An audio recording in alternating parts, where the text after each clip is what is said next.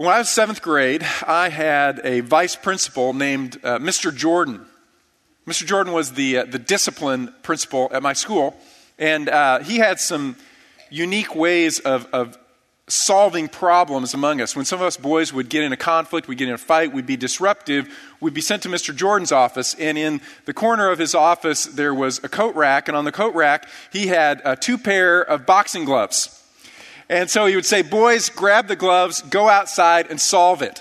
No kidding. And so he would send us outside behind the school, and we would fight until, one person just finally gave up. Then we'd straggle back into Mr. Jordan's office, hand him the gloves, sweaty, faces bruised, sometimes black eyes, frequently bloody nose. Usually someone had busted lips because half of 7th graders have braces. I mean, we're a mess. This is Mr. Jordan's solution. Now, not surprisingly, he caused more problems than he solved. And apparently, after my 8th grade year, the boxing gloves disappeared. Never saw them anymore.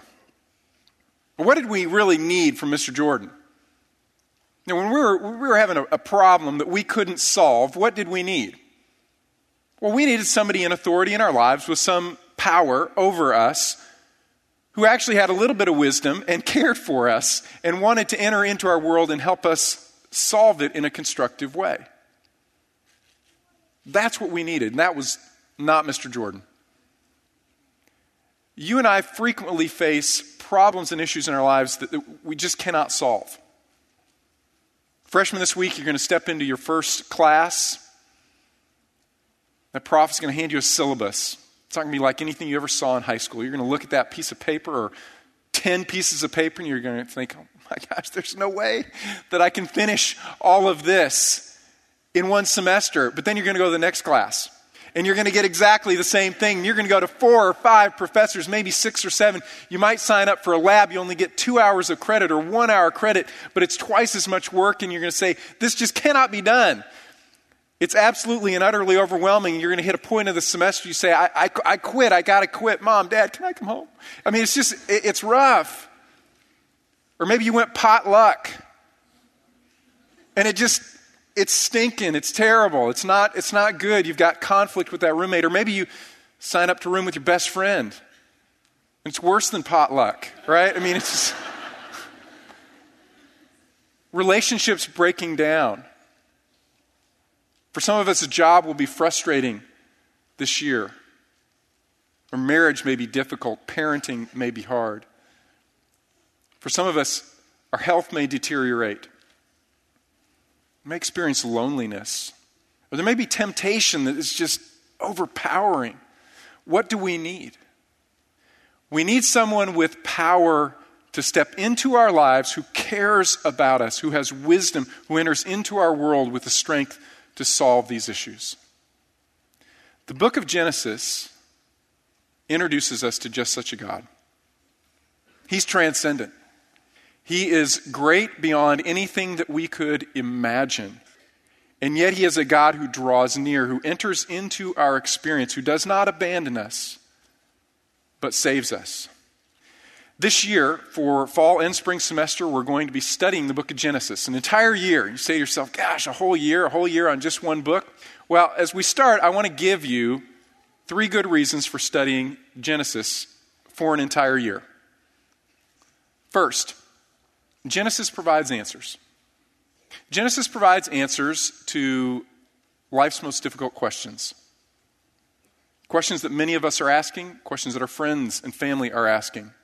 Why does the universe exist? Why is there something rather than nothing?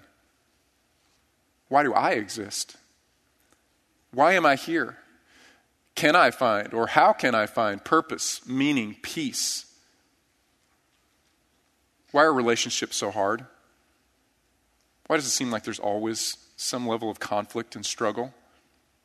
Is there a God? If so, can I know him?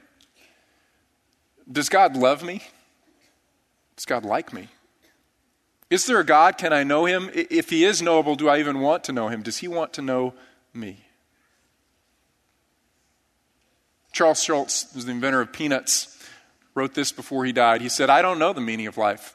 I don't know why we are here. I think life is full of anxieties and fears and tears. It has a lot of grief in it, and it can be very grim. And I do not want to be the one who tries to tell somebody else what life is all about. To me, it's a complete mystery. These are the questions that people are asking, or maybe they're working really hard to avoid them because when they get to the end of their own answers, they realize they've answered absolutely nothing and they don't know where to go. Genesis answers the hardest questions of life. Second, Genesis provides a worldview to understand the most complex issues that face our society today. What is marriage? How should we define marriage, or does it really even matter how we define it? Is abortion a problem or not? Should I care about the environment? Is it my responsibility? Why is there so much pain, suffering, violence, and war? In particular, why is the Middle East always in the news? Why can't the Jews and Arabs just draw some boundaries and get along? Just draw the boundaries and step back. Will there ever be peace and justice? And who's to blame for all these problems? Is it me? Is it someone else? Is it God? Is he responsible for all of this chaos in the world? Third reason we should study Genesis is Genesis provides a foundation for understanding the entire Bible. Have you ever walked up on an ongoing conversation among your friends, and you've walked into the middle of this thing, it's been going on for a while, and you just stand there for a while trying to figure out what exactly is being talked about, right? You're searching for verbal clues to try and get a gist of the conversation so you can enter in. Everybody else is entering in intelligently, but you're on the outside. You don't really understand what's going on. Well, sometimes that's what we experience when we take our Bibles, we flip open to the middle, and we start to read. Because we don't understand the beginning of the story. Beginning of the story happens in Genesis. The Bible is story. The Bible is a story. It's a story with a beginning, a middle, and an end. And if we don't understand the beginning, it's going to be really difficult to understand the middle and the end. And every story has a plot. The Bible has a plot. Typical plot line runs something like this. There's an introduction to the story, and usually things are pretty good. They're in reasonable shape at the beginning of the story. But then a crisis occurs, and things plunge down, and the characters enter into a struggle, and they've got to figure out how to bring resolution to the story. End of the story, the problem's resolved, life is moving on well. At least this is how American stories work, right? Because we like our stories to all end happily ever after. Interestingly, European stories often don't end this way, right? At the end of the European story, everybody's sick or dying or dead. Close the book and you're done, right? That's why as Americans we avoid the Russians. It's like, no way, man, it's like this long and everybody's dead at the end. No, give me a hero. Give me some resolution. Happily ever after. That's what we like. Well, fortunately, the Bible has a happily ever after. It's got a hero who steps in and changes everything. And the story ends well. The Bible begins by setting the stage. The world is created and it is good. There's a problem. The world is corrupted. Sin enters into the world in Genesis chapter 3. Genesis 1 and 2, it's all good. Genesis chapter 3, it's all turning bad. Chapter 3 through chapter 11, human history just goes downhill and downhill and downhill. It gets worse and worse and worse. The world is plunged into conflict, but we see God beginning to intervene, but he's not fixing everything. It seems sometimes like he's just kind of setting the stage for resolution, and we get a glimpse of hope. A hero steps onto the stage, but then that hero fails. He's inadequate. It's incomplete. And history's moving along, and we're hoping and we're dreaming and we're praying for resolution. We know, living after the cross, that Jesus Christ came and he accomplished the redemption, not only of humanity and God's program, but, as we're told in Romans 8, even all of the created order, even the earth, will be redeemed. But he doesn't claim his full victory. He won't establish everything as right until he returns. And all of the world is recreated. And paradise is lost in chapter 3, and paradise is restored and regained at the end of the story. And we rejoice. That's the storyline of the Bible. What's interesting is fully a third of the basic plot is laid out for us in the book of Genesis. If we didn't have the book of Genesis, the rest of the Bible really wouldn't make much sense. If we just had Genesis and not the rest of the Bible, it would be very depressing. It'd read a lot more like a Russian novel than what we want to read. But when we take it together, Genesis lays the foundation and the rest of the Bible shows us how it all comes back together. Now, to put it differently, Genesis is a story.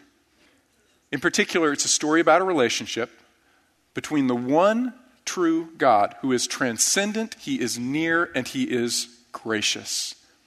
In the beginning, God creates. Before the beginning, there is nothing. There is only God. Only God is eternal. And then he speaks, and through just the power of his word, creation comes into existence. Out of nothing, God makes, and he creates design and beauty and complexity and order.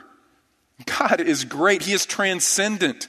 He is above his creation. He rules over all. But God is also near. He draws into the experience of his creation. He moves into it.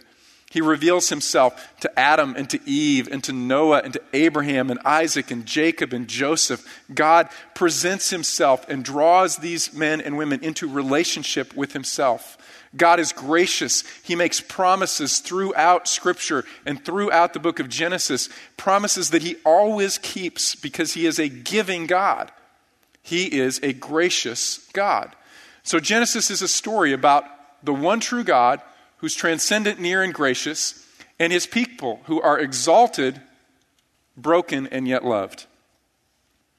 You know, the longest section of the creation narrative is about us.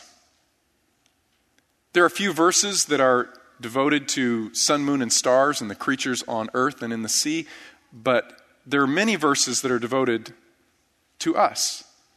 And then chapter 2 expands upon the creation of men and women. The only creature made in the very image of God, the only creature with the capacity to have a personal relationship with the one true God, to bear his image, to represent him upon earth. As it says in Psalm chapter 8, God, what is man that you even think about him? He's dust from the ground, and he will return to dust. And yet you have crowned him with glory and honor. You have exalted him to a position that is just a little lower than the angels, and you've caused him to rule over all of your creation. Oh God, our God, how majestic is your name in all the earth that you would exalt us like that.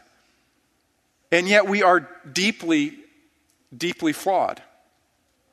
Because of the choice of Adam and Eve, sin entered into our lives, into human history, and we have become corrupted. We have become affected. We're not as bad as we possibly could be, but every aspect of our personalities is affected. Our mind, our thinking, our reasoning, our emotions, how we feel, our choices that we make, even our bodies have been affected by sin. We are broken, deeply broken, but still loved. Genesis 1 through 2, we see man exalted. Genesis 3 through 11, man broken and failing and getting worse. Genesis 12 through 50, man is loved. God pursues. God makes promises, covenants, through which he will bring his nearness to all of the earth. God doesn't quit. God does not give up on us. Never. He will never leave us. He will never forsake us. In other words, what we most need, God is. God is great. He is powerful. And he enters into our brokenness and draws near. James MacDonald wrote, God is massive, infinite, ineffable glory, who dwells in unapproachable light, and I am happily the opposite.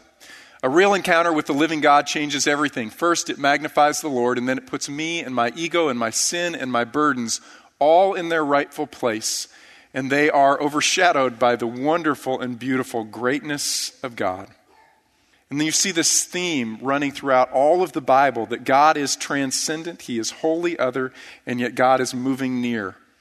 First description of an interaction between what it was like for God and Adam and Eve is the garden.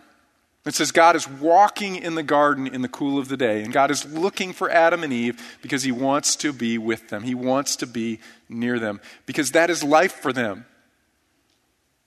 And even after they sinned, the great cry of the human heart, maybe because of sin, the great longing and cry of the human heart is to be near to God. David's most famous psalm goes like this: "The Lord is my shepherd, I shall not want." With God as my shepherd, I don't want for anything. I don't need anything because I've got God. He is my guide. He is my guardian. He is my provider. He makes me lie down in green pastures, and I am safe. I can sleep because God does not sleep. All that I need is provided for by this great and transcendent God who has entered into my life. Jesus would tell his disciples that he himself would be departing shortly, and they were grieved. He said, "Don't grieve, because you know how much I love you. And the reason that I'm leaving is to prepare a place for you. And if I prepare a place for you and show you how much I love you, of course I will come back and bring you so that you can always be with me. And yes, I'm departing, but I won't leave you as orphans. I will come to you. Now go and make disciples of all nations, but remember, I am with you always, even to the end of the age. I will never leave you. I will never forsake you. I will never abandon you." And that's how we see the story of the Bible, in fact, concluding in the book of Revelation. John wrote, "I heard a loud voice from the throne saying, 'Behold, the tabernacle of God is among men, and he will dwell among them. And they shall be his people, and God himself will be among them, and he will wipe away every tear from their eyes. And there will no longer be any death, there will no longer be any mourning, or crying, or pain. The first things have passed away, and they never will return. And there won't even be a need for sun or moon or stars, because God himself will be light in our presence, and we will live with him forever and ever and ever.' The God who dwells in unapproachable light will draw us near into his presence. What we most need, God is. What we most need, God is." So the book of Genesis begins in the garden, but it ends in the grave. Genesis begins in the garden, but in the book of Revelation, we're restored to the garden. We're restored to the presence of God. But we really can't understand how we get there or why we need to get there unless we understand the book of Genesis. Genesis is foundational. So I want to lay a little background for you, beginning with the author. Who wrote the book of Genesis? Well, if you went to Sunday school, you should know this answer. It's not Jesus, right? It's Moses. Moses wrote Genesis, probably between the years 1446 and 1406 BC. 1446 marks the date of the Exodus. 1406 is the approximate date when Moses passed away. And so he was writing for 40 years. He didn't write just Genesis. He wrote the entire Pentateuch, first 5 books of the Bible. Right? Old Testament confirms this. New Testament confirms this. Jewish scholarship confirms this. Church history confirms this. Moses wrote these first 5 books. Now, of course, there are a few sections he didn't write. He didn't write the story of his own death. Somebody else had to fill that in. And you do see some place names that are updated. Later scribes came in and updated that so that people could understand the places and the people that Moses was talking about. Okay? Moses wrote the book of Genesis, and we say to ourselves, wow, how is that possible that a man living 3,500 years ago could write such an amazing piece of literature? Well, Stephen's sermon in Acts chapter 7, verse 22 gives us a little insight. It says, "Moses was educated in all the learning of the Egyptians, and he was a man of power in words and deeds." Moses had the best education available in his day. Now, I realize it wasn't Texas A&M, right? But it was like the Texas A&M of the ancient world, right? To be studying in Egypt. It was an amazing education. The Egyptians were brilliant people, and so he studied their language and their literature. He probably read and wrote in multiple languages. He studied science, he studied philosophy, he studied astronomy. He studied all disciplines. Moses was highly educated, and he was a brilliant man. But Moses was not alone. We know that God was writing with him. Okay? Book of Genesis, all the Pentateuch, is Scripture. It's the Word of God. And Peter describes the process through which we get Scripture like this. He says, "Men, moved by the Holy Spirit, spoke from God." That is, the Holy Spirit moved on their hearts and their minds. God spoke to them and through them. And he used their mind and their language and their vocabulary and their culture and their setting to communicate to us the Word of God. As it says in 2 Timothy chapter 3, all Scripture is God-breathed. That is, God breathed it out and he breathed it through human authors and they wrote. And so what we have in the book of Genesis is true, it's accurate, it's reliable, it's the Word of God. Now, what exactly did he write? Hey, when we open up the book of Genesis, what kind of literature do we have in our hands? In order to understand it properly, we got to have a sense of what we're looking at. Now, I must confess that my worst grade ever in school, my entire career, kindergarten through my postgraduate education, everything, all my worst grade was actually in English. It was an English grammar test and in 7th grade, and I made a 28. Okay, it was horrible. I was frustrated. I was embarrassed. I was really angry. My comfort was that all my buddies made like 23s, 24s, 30s. I mean, everybody just got blasted by this test, except for the fact that there was one girl, right? One girl who totally aced the test, and so there was no curve on it. I remember her face. I remember her name. I'm still getting over it, but I digress. Here's the point. We're not talking about forgiveness this morning. We're talking about Genesis. And here's the point. The point is this, right? I now am really fascinated by language and how language works. And what really got me into it was wanting to understand the Word of God better. So I got into studying grammar and syntax and morphology and genre and all these things because I want to know what God's Word says. So when we open the book of Genesis, what are we looking at? Well, it's not myth. It's not myth. If you sign up for a religion class at Texas A&M, this is what you may hear, but it's not myth. It's not an ancient made-up story, nor is it merely history. And it's not a science textbook either. It's none of those things. It has been said, Moses wasn't speaking to a convention of agnostic scientists nor to a group of academic historians, but to an ancient Near Eastern people on a journey of faith. So what is it we have in our hands? Well, in simplest terms, Genesis is historical narrative written with a theological purpose. Let me add a few ideas in there. Genesis is historical narrative, but it includes sections of poetry. Some long sections of poetry, Hebrew poetry. Embedded within the historical narrative, there are also figures of speech. God breathes into Adam, but does God have a mouth? No, God is spirit, right? We see anthropomorphisms and other figures of speech, but it's still clearly historical narrative. It's a true story. We also see idioms or Hebrew slang that are really difficult sometimes to understand because it's ancient. Phenomenological language, that is, language in which the writer writes from his perspective about the events that he sees. And we also see law. Okay, the law of Moses is written in a form that ancient Near Eastern people understood. It was written in the form of a Hittite sovereign vassal treaty.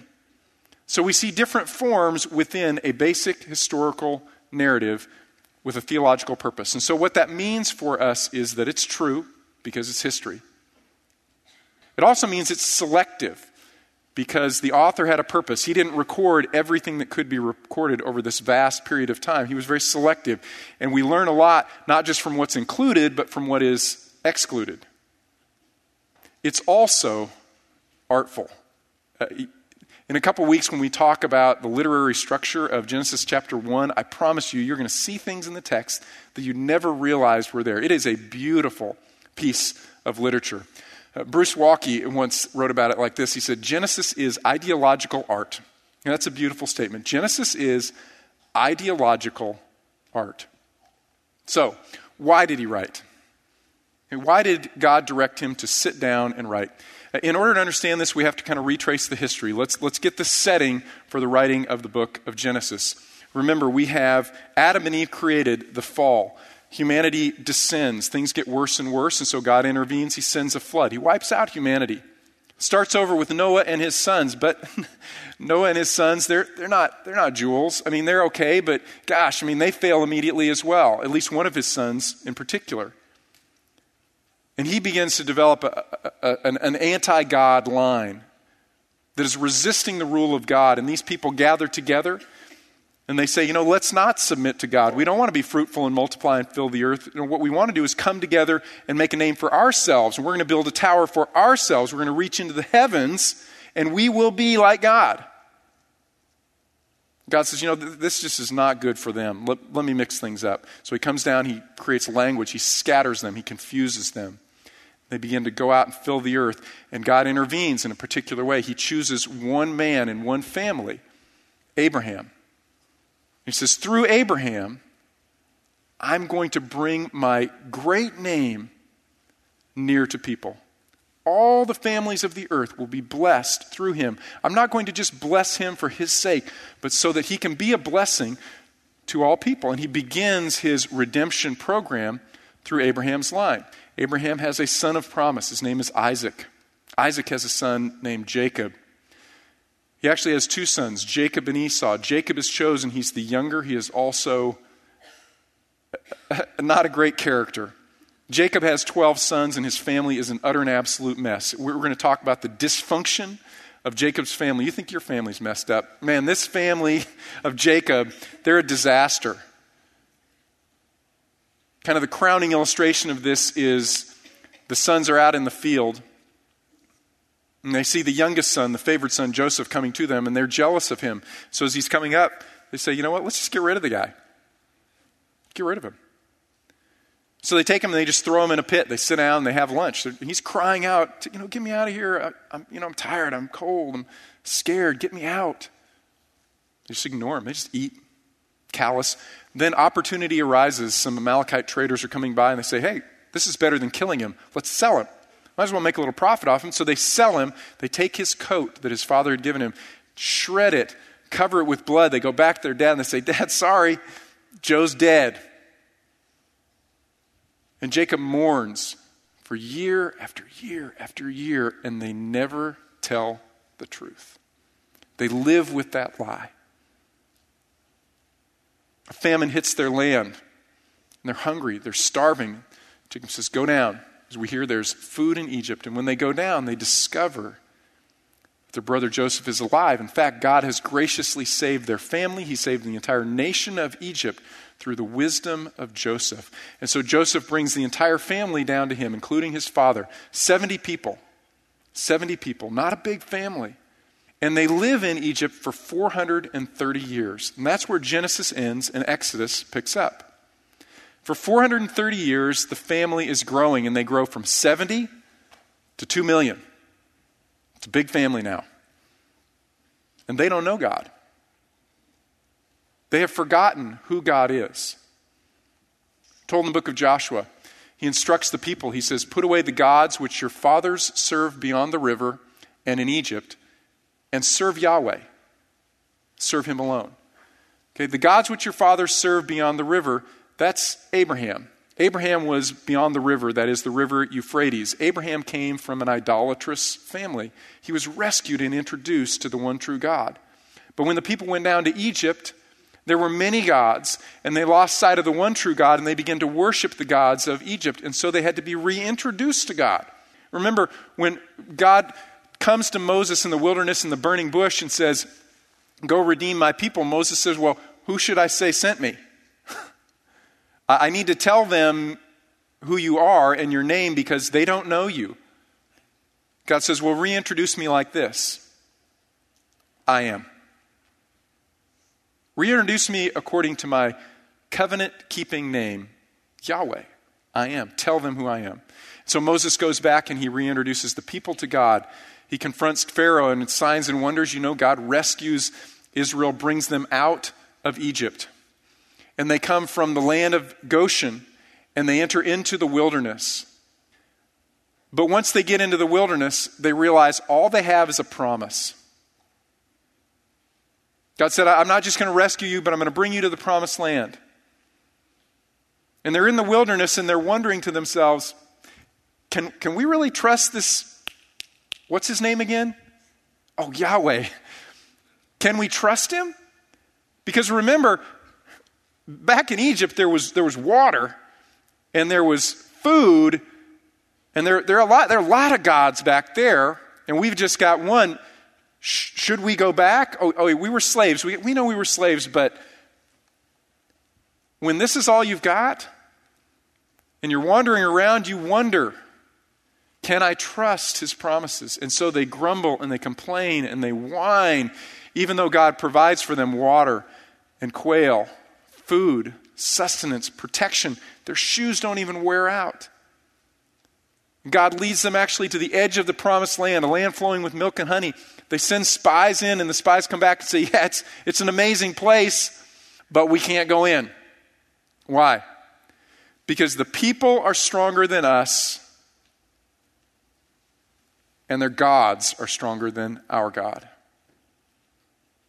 They don't trust God.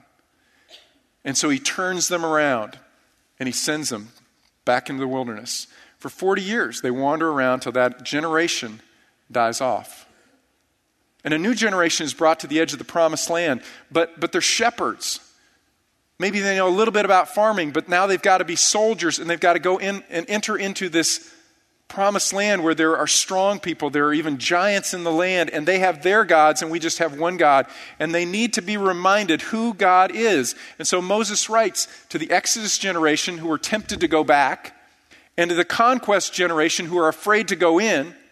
And he says, you need to remember who God is. In particular, 3 things they needed to remember. First, God is transcendent. God is great, and only God is great. The Egyptians had a whole pantheon of gods. They had hundreds of gods. And Moses says to God's people, no, God is one. Hear, O Israel, the Lord your God is one God, and you shall worship and serve him only. Only love God. Let your heart be one for that one true God. He's not part of a pantheon. He's not part of creation. The Egyptian gods were in the Nile. They were in the river. They were in the ocean. They were in the great sea, the Mediterranean. They were in the stars and the moon and the sun.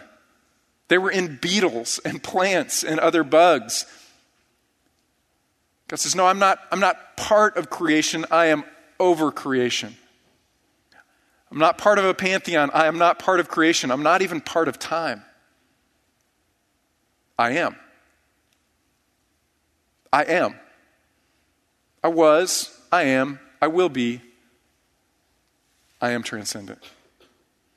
And they needed to get a sense in the midst of their fear and their trials and their challenges that they faced that God was great beyond anything that they had ever imagined. Unlike any of the gods of Egypt, unlike any of the gods of the Canaanites. Umberto Cassuto is one of the greatest commentators on the book of Genesis. He made this statement: the purpose of Genesis is to teach us that the whole world and all that it contains were created by the word of the one God, according to his will, which operates without restraint, without constraint. God did not create because he was lonely. God didn't get tired at the end of his creation. He did not grow weary. He is utterly and completely different from any God, and he's different from us. God is transcendent. Second, they needed to be reminded that God is near. When they were in Egypt, they had heard promises, but they felt abandoned. They were separated from the land, they were separated from the promises, they were separated from their God. And they needed to be reminded that God is near. God cares. God has not forgotten. That was the message that Moses brought to the people. He said, remember, your God has not forgotten you, but he is sending a deliverer to you. Third, they needed to be reminded that God is gracious. The Egyptian gods didn't care about people. And creation was formed in the context of, according to some myths, violence and warfare, or sexual immorality brought about creation.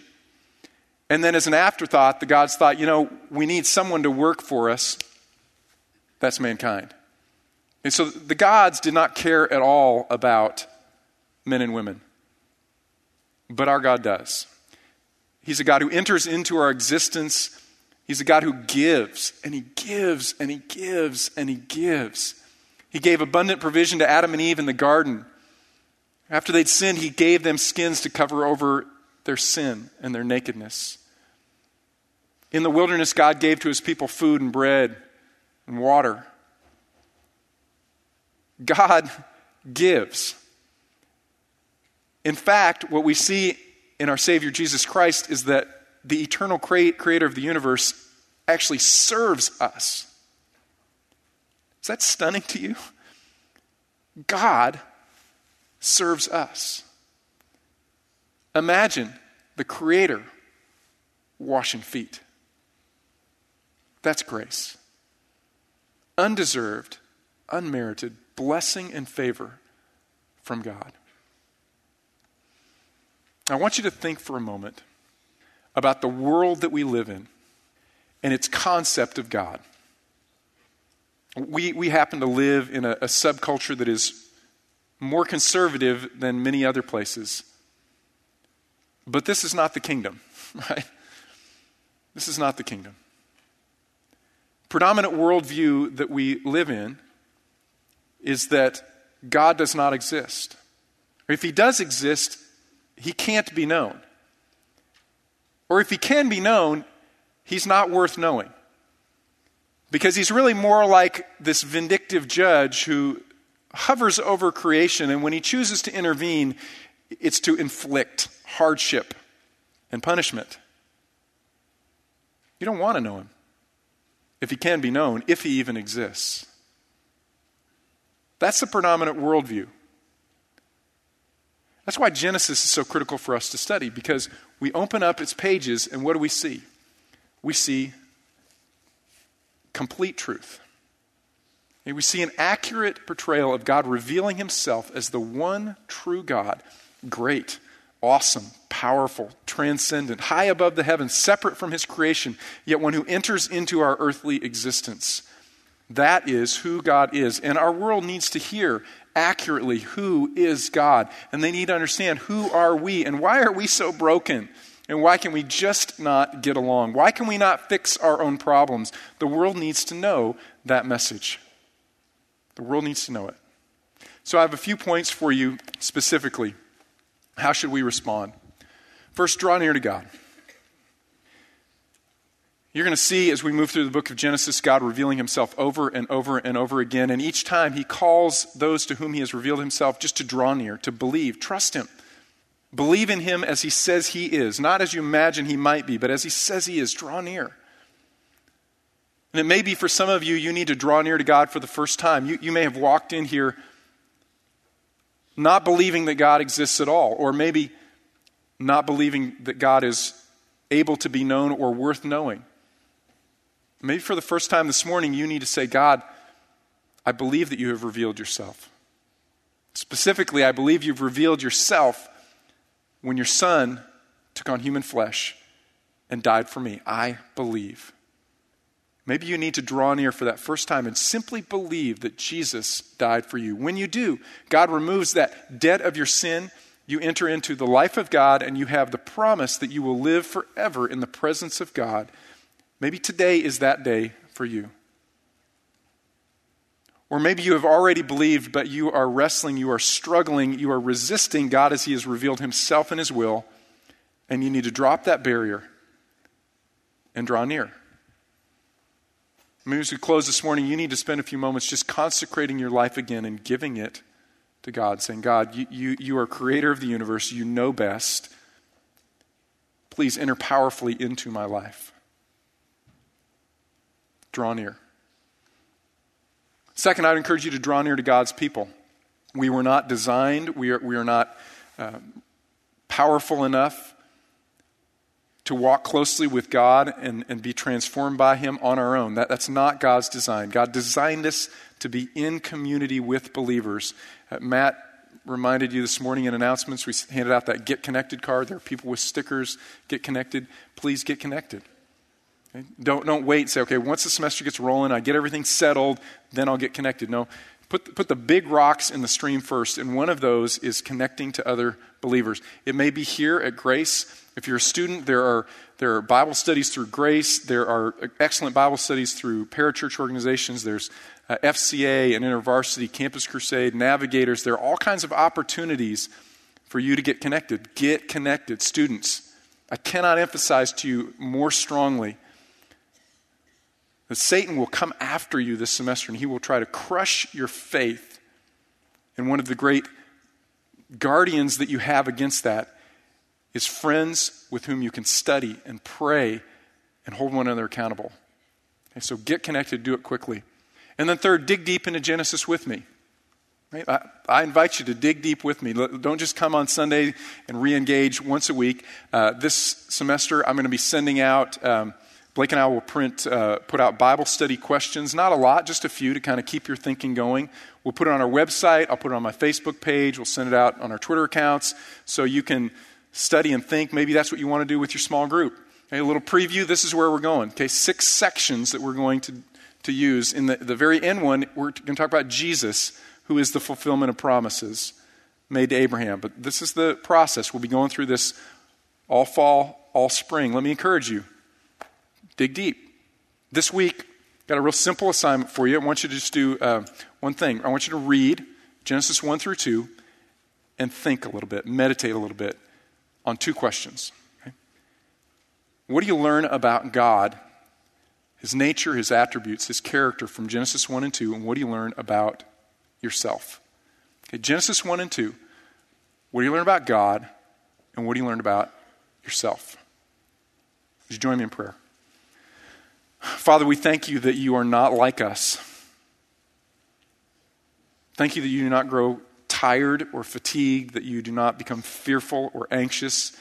We thank you that you are not overwhelmed by any issue or any problem, but you are great. You're powerful. You are awesome. You are eternal. You are the one.